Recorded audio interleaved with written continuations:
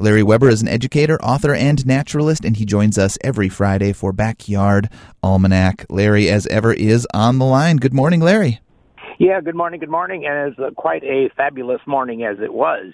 We had minus 12 this morning when I took my walk, and it was interesting to see the waning crescent moon in the east and watch the gorgeous sunrise. It was also interesting that I had a companion when I was walking.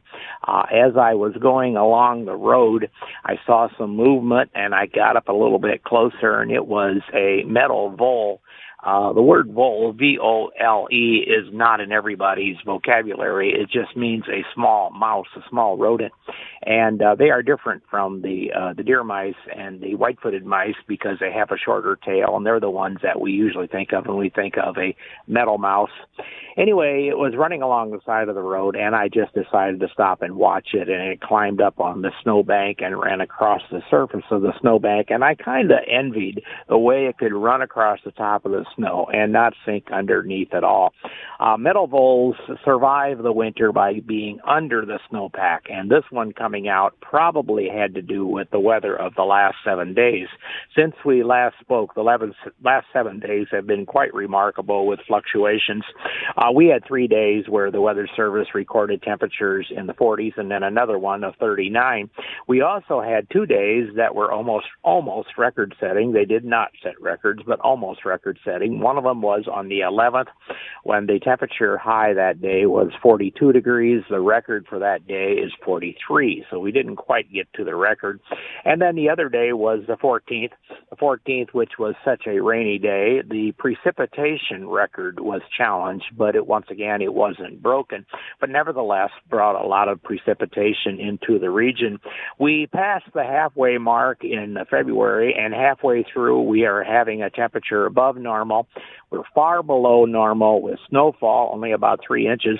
But we are way above, like twice above normal in precipitation. That statistic has been an interesting one. Ever since October, which was real dry, all the months since then have been above normal in precipitation. Now, I'm very glad to see that. Lots of time winters can be really dry, and that can be hard on the spring. So we'll see, and yes, there is a spring scheduled to come a little bit later. Days continue to get longer. It wasn't long ago where I said on the 8th of February, we reached 10 hours of daylight. Well, tomorrow on the 18th, we are at 10 and a half hours of daylight. It very rapidly gets longer as we get in through February. Other things of note, we are, have some spectacular approaching the new moon phase, spectacular sky watching, and planets continue to be visible, Venus and Jupiter, Mars, etc. Also, during my walk yesterday, I saw a flock of crows. Now, it's not unusual to see crows. I've seen crows probably, or hear crows probably every day all winter, but there's only a few of them. This was a flock, and what it tells me is that there's probably migrants that are in that flock. Now, it's a little bit hard to tell who's the migrants and who aren't, but there probably were migrants in there.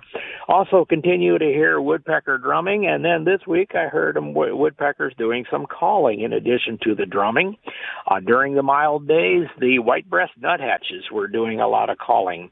I had a neighbor tell me about seeing a flock of snow buntings, which could have been some migrants. Barred owls continue to call.